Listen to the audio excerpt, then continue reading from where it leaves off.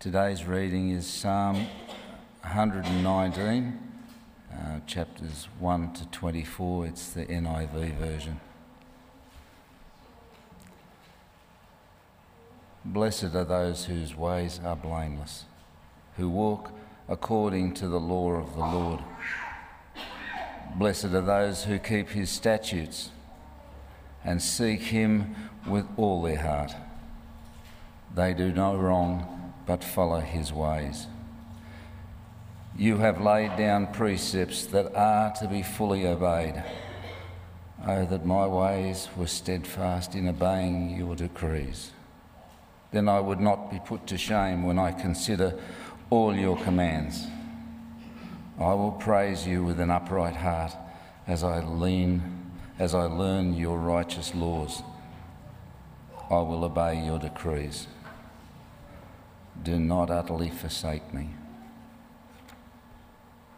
How can a young person stay on the path of purity? By living according to your word. I seek you with all my heart. Do not let me stray from your commands.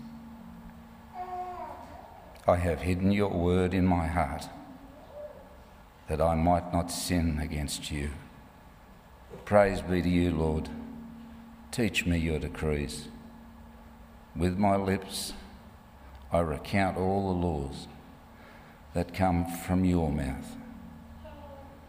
I rejoice in following your statutes as one rejoices in great riches. I meditate on your precepts and consider your ways. I delight in your decrees.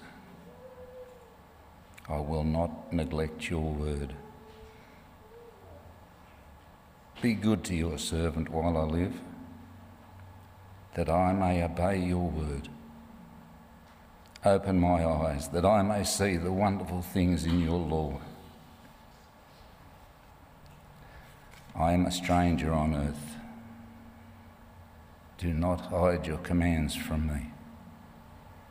My soul is consumed with longing for your laws at all times. You rebuke the arrogant who are accused, those who stray from your commands. Remove me from their scorn and contempt, for I keep your statutes. Though rulers sit together and slander me, your servant will meditate on your decrees. Your statutes are my delight. They are my counsellors. This is the word of our Lord.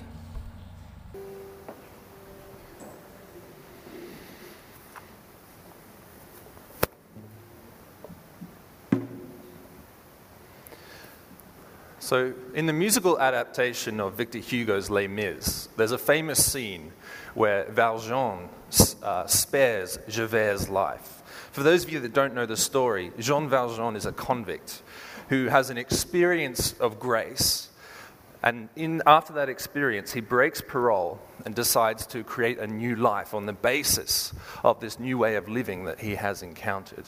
And Inspector Javert is this policeman that has pursued him across the course of the narrative. And finally, Jean Valjean has the upper hand. He has the opportunity to kill Javert, and he spares his life. And Javert simply cannot take this. He cannot understand it. And it's interesting, after Jean Valjean receives grace from this bishop early on in the story, he sings, and the song that he uses there, the music is identical to the music that Javert uses after his experience of grace at Jean Valjean's hands. But unlike Jean Valjean, who can take on this new identity and live from it, Javert cannot handle it. And his lyrics are very different. He says, I'm the law, and the law is not mocked. I'll spit his pity back into his face. It is either Valjean or Javert. He cannot see that there is any room for his way of living and Jean Valjean's way of living. There is nothing on earth that we share, he says. It is either Valjean or Javert.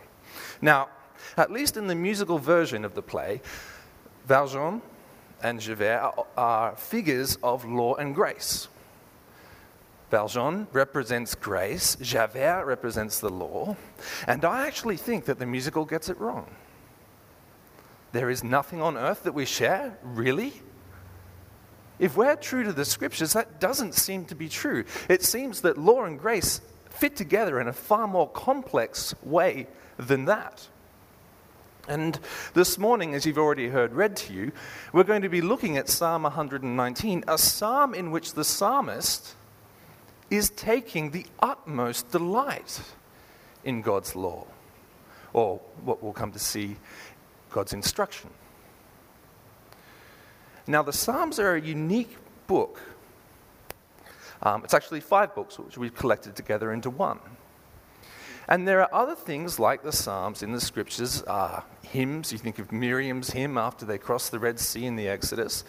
But the Psalms, the entire direction of speech right throughout the book is from the psalmist to God, or from us to God. And so their presence in our Bible, their presence in the canon, for us as those that have a high view of Scripture, means that these are divinely sanctioned ways of talking to God. And so it makes it even more problematic for us as Christians because we really struggle with the concept of the law. And yet here is a psalmist delighting in the law, and do we just have to skip over it? Do we go from Psalm 118 to Psalm 120? If not, what do we do? How do we as Christians delight in God's law? What would that mean? Well, why don't you join with me in prayer and we'll see what the psalm can teach us this morning. Father, as we come to look at this topic, difficult and complex, we pray that you would give us wisdom, that you would give us ears to hear what your word might be saying to us, that you would give us hearts to understand, and that we might try, Lord, to grasp how these things hold together for us as Christians so that we would understand a little more clearly what it means to live in the grace of Jesus Christ. Amen. Amen. So, Psalm 119 is huge. It's the biggest psalm by far in all of the Psalter, and it's an acrostic poem. So there are stanzas of 8 verses, and each one of those 8 verses has, as the beginning of each line, the same letter of the Hebrew alphabet. So the first 8 lines start with Aleph, or A. Then the next 8 lines start with Bet, right the way through the Hebrew alphabet. So it's an interesting psalm, and each of these stanzas, each of these sections of 8 lines, are relatively independent. But what's really interesting is that right throughout the psalm, there is almost every way of talking to God that you find in the Psalter as a whole. There is praise, there is trust, there is joy in the law, there is complaint, there is lament. Every single way that you see in the broader Psalter of speaking to God is contained in this Psalm 119, and I don't think that's accidental. I think there's something about the fact that it has A to Z as its structure. It is a way of saying, I think, that this psalm in itself contains, as a microcosm, if you will, everything that you see in the Psalms as a whole. And that you can see in the details of the text as well. Verse 1, "Blessed are those whose way is blameless, who walk in the way of the Lord." Does that ring any bells? Psalm 1, verse 1. The way, the walking, it's deliberately echoing the introduction to the Psalter. The introduction which functions as that which contains, again in itself, something of what the rest of the Psalter is going to be about. And Psalm 119 puts that at verse 1 of A and goes right through to Z. So, as Christians, we simply cannot ignore this psalm. And what is unique about Psalm 119 is that it takes all these forms, and the one thing that it has in common the whole way through them is that it is dealing with God's law. Now, law may not be the best way of translating the Hebrew word that is used there. The word is Torah, instruction. And the Jewish people use that to refer to the first 5 books of the Bible as a whole, from Genesis through to Deuteronomy. And so the Torah contains everything from the creation of the world right through to the election of the Jewish people in Abraham, their time in Egypt, their exodus from Egypt, the giving of the law itself, as we often know it, right up to the point where they're about to enter the promised land. And so the Torah is first and foremost a story. And it's first and foremost a story about a God who first of all elects the people and enters into relationship with them, and only secondarily then gives them instructions for the way that he wants them to live in light of his gracious election. Even in the Old Testament, grace precedes the law. There's far more connection between the Torah and what we know in the New Testament than we often hear. Now, in this first 8 verses of Psalm 119, there's a structure. The first 4 verses make statements about God's law, and in the next 4 verses, the psalmist applies those to his life. So let's keep reading. Blessed are those, in verse 2, who keep his testimonies, who seek him with their whole heart. What's interesting here is blessed is probably better translated happy. This isn't a supernatural intervention. This is the psalmist saying that those that follow God's law have a life that is lived in harmony with the structures of the world, and therefore gets the blessing and the happiness of doing so. You see, the Christian, as Christians, we talk about creation, and we talk about God's creating the world, and we say certain things about it. It's called the doctrine of creation. And there's a whole bunch of stuff that's packaged up in there, but the thing that's important for us this morning is when we say that God created the world as Christians, we say that he did that in absolute freedom. There was nothing that compelled him to do it. There were no constraints placed upon him as he did it. There was no pre-existing matter that he worked with. And therefore, he was able to create the world in a way that, without any fettering, without any hindrance, reflected his character and reflected the way that he foresaw life, that he wanted life to take place. Now, that's one of the reasons why the problem of evil is so difficult for us as Christians.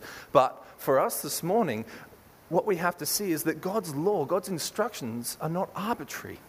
In the same way that his particular commandments flow from his character, so too does the general structure of the universe. And those two things don't exist separately.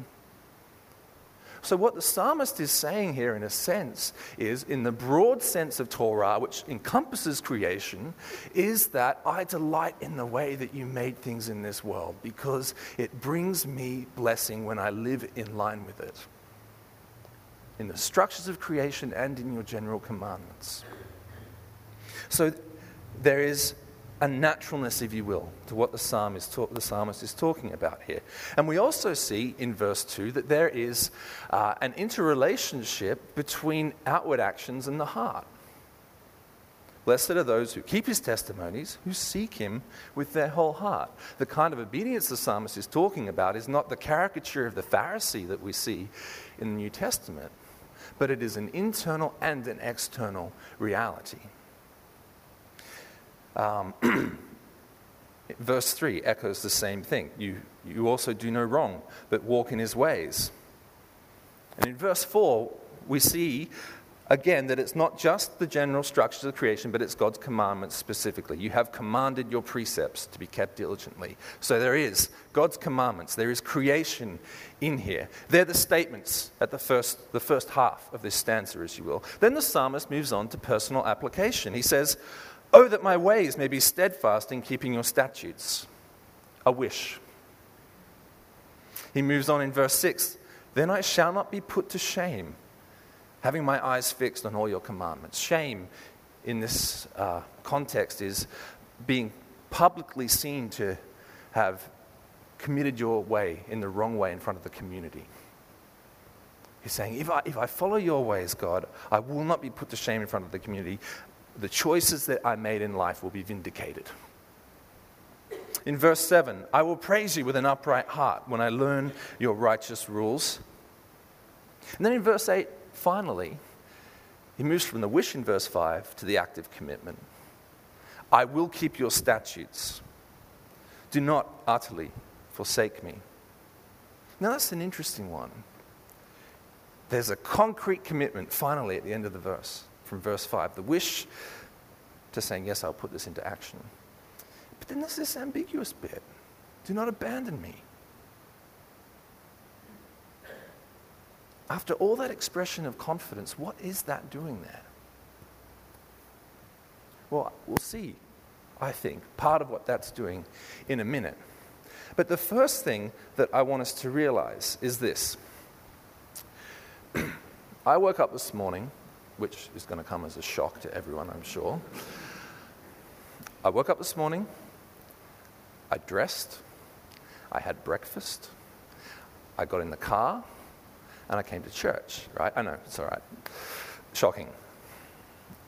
But in every one of those things, every single one of the actions that I took after waking up was moral. I put on particular clothes, which I'd bought before, which had a particular relationship with producers in the world around me. I ate particular food, which I had already bought, but again, the milk I drank came from particular producers. I bought it at a particular price. The other things that I ate, it was similar to that. I got in a car and poured carbon into the atmosphere because, well, I've kind of got to be pragmatic. But God created the world. He created the world in a particular way, and He gave us the gift of agency, the gift of will. And as much as we'd sometimes like to, we can't give that back. Even trying to give that back is already a moral action. And so one thing that Psalm 119 draws our attention to with blinding clarity so that we can't turn our heads away from it is that it doesn't matter whether we're living in the Old Testament times or we're living on the other side of Jesus' coming, we are still agents in creation whose actions always have moral import. But most of us probably don't experience that as particularly good news. Most of us probably can't delight just on that basis in God's commandments, in the way creation was made. And I think part of that is simply that we like to do our own thing. But there's more to it than that. And the psalm, I think, shows us a little bit of what that ambiguity in verse 8 and that hesitation in our own hearts is about. I'm going to move on to the third stanza, Gimel. So from verse 17. And here we see that there is an ambiguity, there is a hiddenness that accompanies God's law, that accompanies the way that He made creation. So it starts like this: deal bountifully with your servant, that I may live and keep your word. Open my eyes, that I may behold the wondrous things out of your law. I am a sojourner on the earth. Hide not your commandments from me. And we see in verse 21, in verse 22, take away from me scorn and contempt, for I have kept your testimonies. Verse 23, even though princes sit plotting against me, your servant will meditate on your statutes. So in the first 8 verses, we see that the overriding message is that those who follow God's Torah are blessed. And here, we see that those who follow God's Torah are vulnerable. And why? Open my eyes that I may behold wondrous things out of your law. Hide not your commandments from me. Why can the law be hidden? part of it is sinfulness. Part of it is that we harden our own hearts and we're capable of astonishing acts of self-deception. But part of it is that we're creatures. We don't stand outside of creation and look in, able to dissect it. We are always already a part of it. And we see only a very small fraction of what is there. And so we need God's revelation to be able to understand what it is to live in harmony with the way that he created the world. And so the psalmist is vulnerable, first of all, because he is utterly reliant on God's revelation. And I think he's aware of his sinfulness and the jeopardy that causes in that relationship. So it's hidden from him, and he's dependent on a relationship which is tenuous because of his sin. But then, as we saw in verse 22, other people are causing him shame, are plotting against him, because that dynamic of hiddenness, when it isn't joined to the recognition that we need God's revelation to understand how to live in the world, is blindness. And there are a whole bunch of people in the world that live in a very different way, that don't want to be even reminded or shown or challenged that there might be another way, who are inconvenienced by those who try and live in God's way, and they want to do something about it. The people in power, the princes, are plotting. And so this hiddenness of the law is, if you like, doubly dangerous. It's dangerous because we might lose sight of it, or the psalmist might lose sight of it. And it's dangerous because there are others in this world who are blind to the ways of God. And for those that try and follow God's way, it puts them in peril. And so, what does the psalmist do? Well, here, in the third stanza, in the stanza starting with the Hebrew letter Gimel, he trusts. He has an expression of trust in God's will. Now, it's important to understand that when you read the Psalms or Proverbs or any of the wisdom literature, they're designed to be read together. Proverbs says, raise a child in the way of the Lord and he won't depart from it. Job says, I'm a righteous man and I'm suffering anyway. Ecclesiastes says, it doesn't really matter what you do. And the Psalms kind of are a mix of all of that. And all of that ambiguity is here in Psalm 119 because it's so broad in scope. Yes, there's a sense in which God creates regular patterns in the world, and if you follow them, you'll have happiness in your life. But there's a hiddenness to God's revelation, which means that even if you try and follow that, sometimes you won't even achieve that. You'll have the opposite. You'll be persecuted. And sometimes it'll seem meaningless. It's all blended together here, and wonderfully so, I think. Now, I mean, we don't have to think terribly hard of stories where people follow Jesus and suffer for it rather than experience blessing as we might expect them to. But I'm not interested in those grandiose stories today. I think each of us has probably experienced that in our own lives. As I said this morning, I'm coming to the end of my studies, something I believe that God wanted me to do.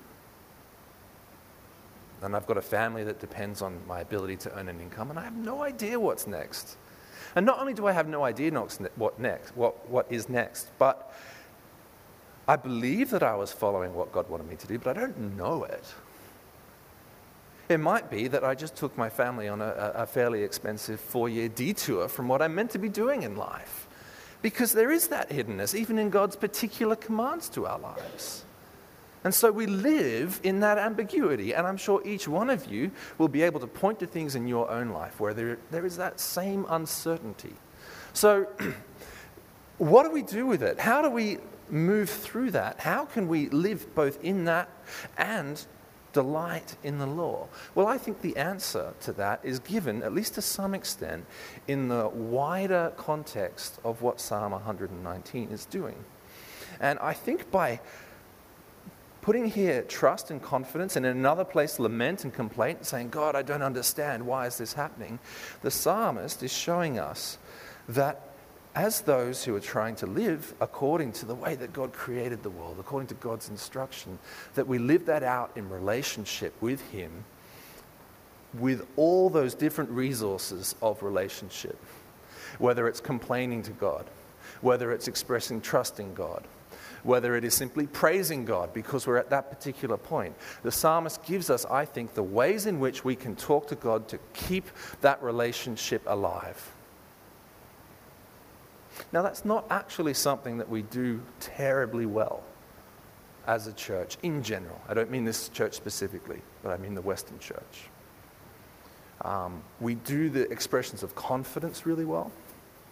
We do the praise and trust really well, but we don't do things like complain. God, I hear these stories about what you did for Abraham, Isaac, and Jacob, and I've been trusting you, and I haven't seen anything like that deliverance in my life. What's going on? There's a man called Jean Baudrillard, who was a French thinker, and he did some work on what he called simulation, the way in which society sort of creates falsehoods and then tries to live by them. And he says this. He says, simulating is not pretending. Whoever fakes an illness can simply stay in bed and make everyone believe he is ill. Whoever simulates an illness produces in himself some of the symptoms. Therefore, pretending leaves the principle of reality intact, whereas simulation threatens the difference between the true and the false, the real and the imaginary. And I think if this psalmist is indeed giving us the resources for how we might be able to keep our relationship with God intact through all the ambiguities of trying to wed our lives to His way of being in the world, then when we remove one of them, we simply don't use one of them. We're not simply pretending that that's not there. We're actually simulating, because the body becomes sick, because the speech that would have allowed the faith of certain people who are at a point where the only thing they can do is cry out and complaint becomes silence. And so the symptom of a broken relationship actually becomes part of the body. It's not just pretense, it actually creates a reality in the body that has a direct impact on the ability of people to see their faith persevere, if you will, through those difficulties. And so I think Psalm 119, not only does it call us to delight, it alerts us to the ambiguities of following God's instructions, and in doing so, it alerts us to the fact that these are all the things that we might need to say to keep that relationship intact along the way. And so I would challenge you, because 1/3 of the Psalter is complaint, by the way. 1/3 of the 150 Psalms is God, hang on, this world isn't working the way that you said it would. Is that a resource that you use for your own life? For your family's spiritual life? For your home group life? For your church life? And if not, I think that silence could be a disease. And I would challenge you to read through the Psalms and see whether perhaps that's something that will keep you talking to God when everything else fails, and keep that relationship alive. But as Christians, we see a fuller reality than the psalmist does, do we not? As Christians, we are set free from the law in all its legal forms, so that we can participate in God's life in Jesus Christ. Jesus, when he comes to earth, the Bible tells us, Paul tells us, he becomes a second Adam. He does what Adam couldn't do. He becomes obedient to the point of death on the cross. And in doing so, he takes the place in creation that Adam should have had. And Paul tells us that the law, in the sense of the legal instructions, not in the sense of the way God made creation, but the particular legal constructions that the Jewish people were bound to, was a schoolmaster. For the failed Adams and Eves in the world, God put this thing in place to sort of contain them a little bit from doing any more damage than they would otherwise do. But Jesus became the second Adam, and he doesn't need that.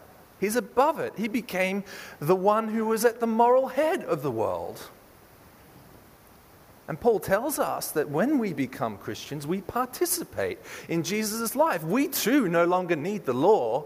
We no longer need to live under the specific legal institutions of the Jewish people, because we too take a place of moral authority in Jesus Christ. Above that. It's an amazing thing. And not just that, but there is the cross and the resurrection. See, in the cross, Jesus dies for our sins. And if we didn't have the resurrection, it would look like judgment upon the created world. The death of the body. God sealing the judgment that he put in Genesis 1-3. But there's the resurrection. And what happens in the resurrection? 1 Corinthians 15 tells us that Jesus arises from the dead in a spiritual body. A strange thing. A body that has scars and can be recognized and can eat, but that can appear through walls. And in Jesus' ministry, he doesn't just recreate the old created order, but he transforms it into something that we will know in full when he comes and the new heavens and the new earth are brought in. And so as Christians who participate in the life of Christ, our moral life is one that looks both at, yes, the way God created the world and delights in that, but also looks forward to what Jesus is going to bring in, and so lives in a yet different way. As an example, in 1 Corinthians 7, the whole thing about singleness as an ethical vocation, Paul says marriage is great. There's the old created structure. But Jesus is coming, and when he comes, life's going to be different. And someone who's single now lives in a way that is in anticipation of that. And so the old and the new mixed together, neither one being denied. But in Christ, we have that exciting and challenging moral duty to try and work out what that means for us to live now. We see this in the Sermon on the Mount.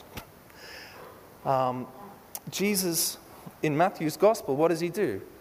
He starts his ministry, he's baptized, just like the people going through the Red Sea. He goes out into the wilderness, just like the Jewish people, to be tempted, and then he goes up a mountain, and he gives law to his people, doesn't he? The Sermon on the Mount.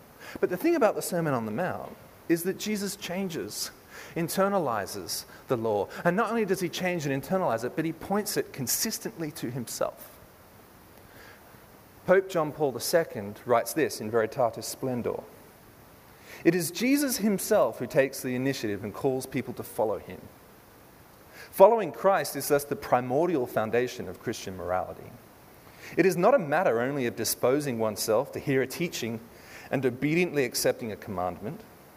More radically, it involves holding fast to the very person of Jesus, partaking in his life and destiny, sharing in his free and loving obedience to the will of the Father. When we participate in Jesus, our moral duty is not to a set of commandments.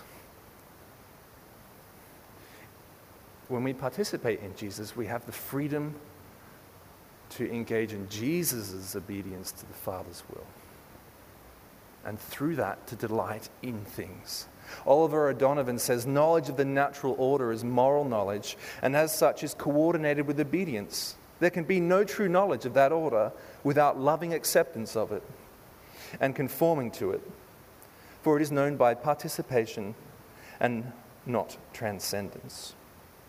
When we participate in Jesus, true knowledge of who Jesus is the acceptance of his ways, is engaging in his ways and having the opportunity to love and engage in obedience to the will of the Father, both as we see it in his will expressed in creation and in the particular circumstances that we find in our lives. So as Christians, we know God's character. We know the character of creation in a way that is different from what the psalmist did because we know it through his Son. But there's still that hiddenness, isn't there? Jesus is the infinite God revealed in a finite form. I mean, think about that. In him, the fullness of God was pleased to dwell bodily. And some people see a man when they look. And some of us have been given God's grace, and we see a man who is also God. And whose life and teachings are the final revelation of God's character. And that dynamic of hiddenness and others not recognizing it, others being jealous of it, others being threatened by it, pervades our lives as Christians also. And so I think, though the psalmist did not have the full knowledge of God that we have, the resources that he gives us for living a life that is both blessed by following God's Torah and vulnerable, still apply to us. His desire that we watch our own ways and the ways of others, that we see the moral life as a learning experience, and that we use the resources that he gives us to talk to God, to maintain that relationship when the ambiguity becomes almost too much, or whether it is so great that we have to express it in praise. But as John Paul said, this is not just about following the external precepts. A guy called Dallas Willard once said that he who tries to fake discipleship through external actions is always eventually overwhelmed by internal realities. How can we get the heart and the action to work together? Well, once again, I think they both are lodged in the person of Christ. And I know for myself that sometimes the action outweighs the heart. And I was thinking this morning, well, what can we do that might help us to try and redress that balance? And I thought, well, the psalmist tells us that the key is to maintain relationship. The key is to keep talking. And so the worship team are going to come up and they're going to sing a song about the wonders of what God has done in the world. And my challenge, if you are at all similar to me, would be that you use that opportunity to talk to God about the fact that your heart lags behind your actions, that somehow, like the psalmist, you need his revelation, his personal transformation, that he would cause the scales of our eyes to fall off and to see the wonder of what he did and the privilege of sharing in the free obedience that he gave to the Father, and the destructiveness of any other option shown to us with all clarity possible. Let me pray. Father, you know that as your people we live a life of ambiguity, both in our internal life and even when we're obedient, Father. We live a life that is vulnerable, even when we recognize the blessing. And I pray, Lord, that as we reflect on the fact that you gave us a gift of agency in a creation which is itself made by you, who is loving, that you would help us to see that through the work of your Son, Jesus Christ, we have been set free from the sin that would keep us from living life in the way that you would have us, and that we would see the great benefit, the blessing that can come into our life when we engage in your free obedience to the Father. God, give us eyes to see and change our hearts, because we cannot change them ourselves. In Jesus' name, amen.